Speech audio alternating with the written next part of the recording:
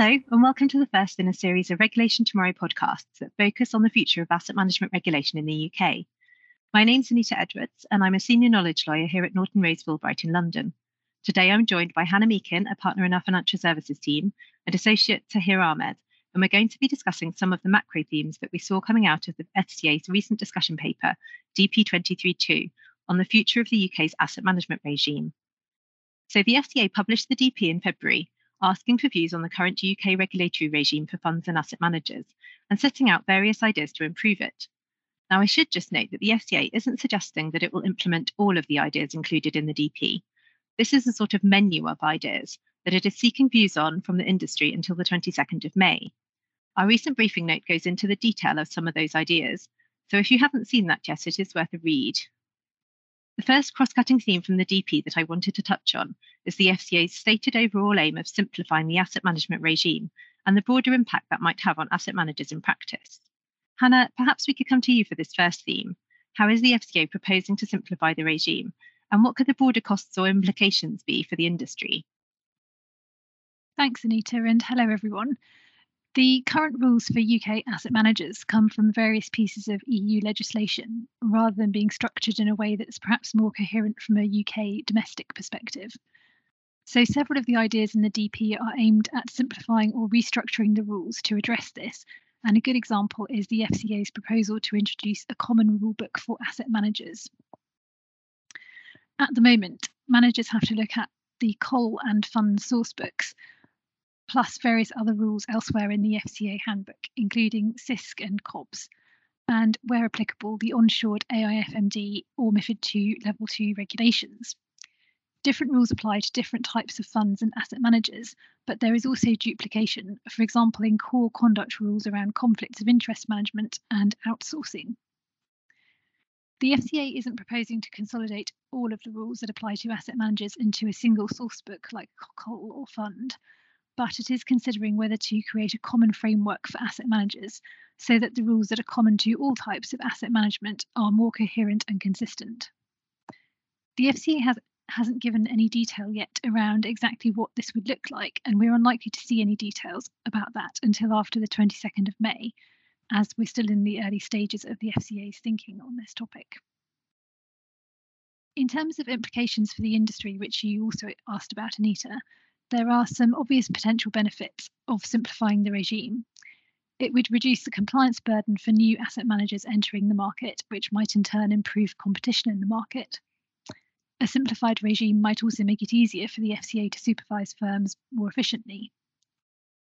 On the other hand, changing large parts of the FCA rules will inevitably cause disruption and extra costs for many existing firms that have got used to the way that it's set out at the moment, at least in the short term. How severe that impact is will depend on the extent of the change in the rules.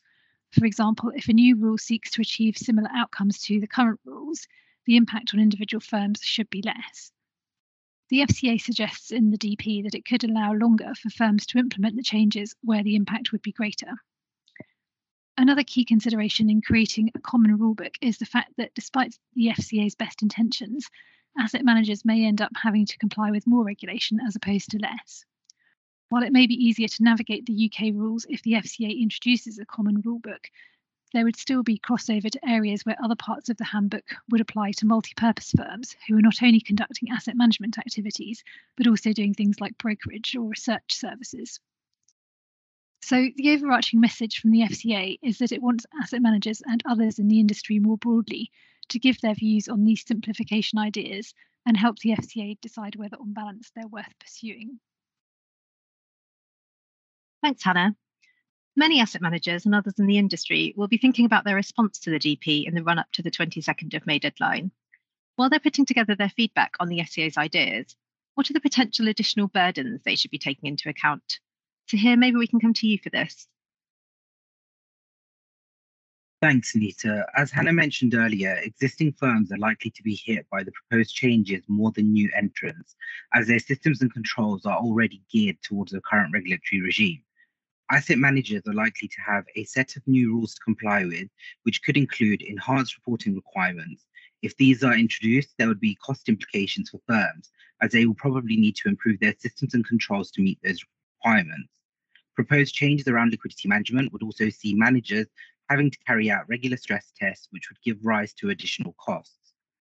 The FCA is also proposing new requirements that would impact portfolio managers, notably in relation to host AIFMs. The DP suggests creating specific contractual requirements between the AIFM and the portfolio manager to reduce the risk of misunderstandings about their respective obligations. Now, the FCA hasn't gone into detail at this stage, but it seems like these could include prescribed contractual requirements, similar to what we see for appointed representatives. This would clearly increase the compliance burden for portfolio managers and might even deter some new entrants from entering the UK market. We will go into these implications in more detail in a separate podcast, as the focus on host AIFMs by the FCA has been quite significant from an oversight perspective. As you and Hannah also mentioned earlier, these are just ideas at the moment. For example, the FCA does suggest in the DP that as an alternative to creating the host AIFM contractual requirements, a trade body or similar association could help develop industry guidance to set appropriate standards and act as a guide for host AIFMs. This kind of approach might reduce the increase in the compliance burden for PMs. It will be interesting to see what trade associations think of this and their views on how this may affect the market, and we will keep an eye out for any updates from such associations in the future. Thanks, Taher. Lots for firms to mull over there while putting together their responses.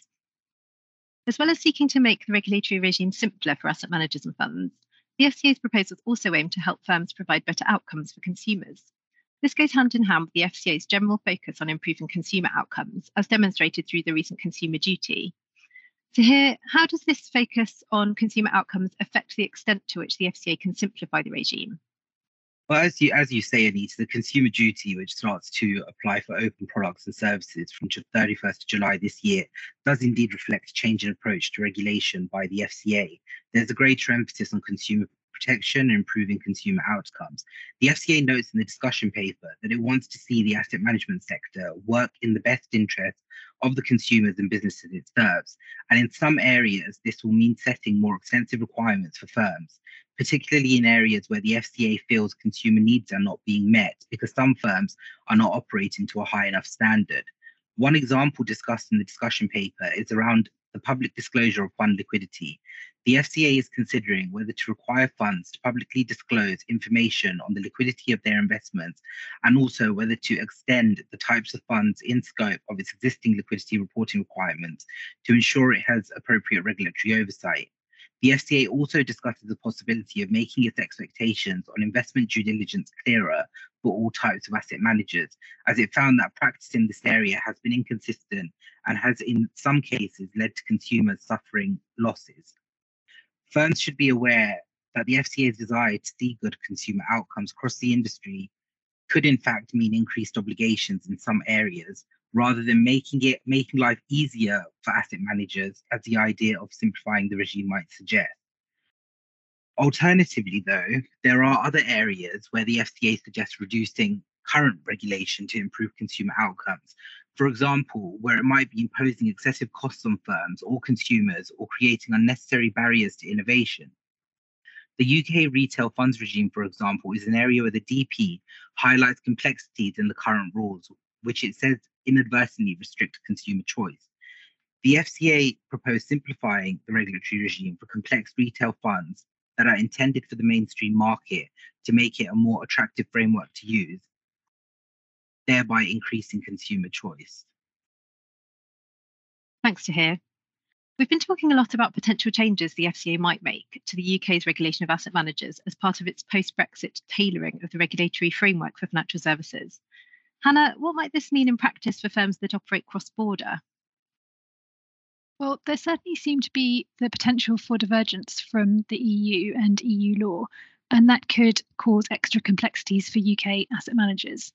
So a lot of asset managers work on a cross-border basis, offering their products to investors in both the EU and elsewhere. And if the UK regime ends up diverging significantly from the EU rules, this could make that cross-border that bit more difficult. Whereas the UK's asset management regime currently derives from EU legislation such as AIFMD and the UCITS directive, moving away from key aspects of that legislation could leave UK managers with two different sets of rules to comply with when doing business in the EU. But this may just be an inevitability of the new era that we find ourselves in. Thanks, Hannah. Another area that the FCA has been quite vocal on recently is the use of technology in general in the financial services markets. The discussion paper mentions the Investment Association's proposal of a direct-to-fund model, where investors would be able to deal directly with the fund when buying and selling shares or units, rather than having to transact via the AIFM. So here, can we go into a bit more detail on what this proposal is and how it could reform the industry? Thanks, Anita. Of course, the direct fund model proposed by the Investment Association is essentially an alternative investor fund dealing model for UK funds. The way that it works is that direct to fund allows investors to transact directly with the investment fund of their choosing, bypassing the authorized fund manager. By removing the authorized fund manager from the chain, investors are given more freedom to choose who to transact with, and the risk of loss is minimized, if not completely eliminated, because there is no possibility of investors bearing the consequences of a failing AIFM. The FCA would need to consider how this might play out, particularly since such a model could result in the majority of the CAS rules that are currently in force no longer needing to be applied, as traditionally and currently the investor's credit risk to the AIFM is mitigated through the operation of the CAS rules. So if such a proposal goes forward, there would be no need to operate a client money account or dealing account, as the investor will transact directly with the fund and the cash would go directly to the fund, where it is received into the issue and cancellations bank account. This has significant advantages, but the most important is that the credit risk could be eliminated, as the authorized fund manager's role is removed, as opposed to merely being mitigated by the CAS protections. It is important to note, however, whilst the CAS risks may be eliminated, there will be other risks, such as investment risk, which the regulator will need to work through carefully before deciding whether to go ahead with such a proposal. Hannah, whilst on the topic of technology, the DP also seeks views on fund tokenisation.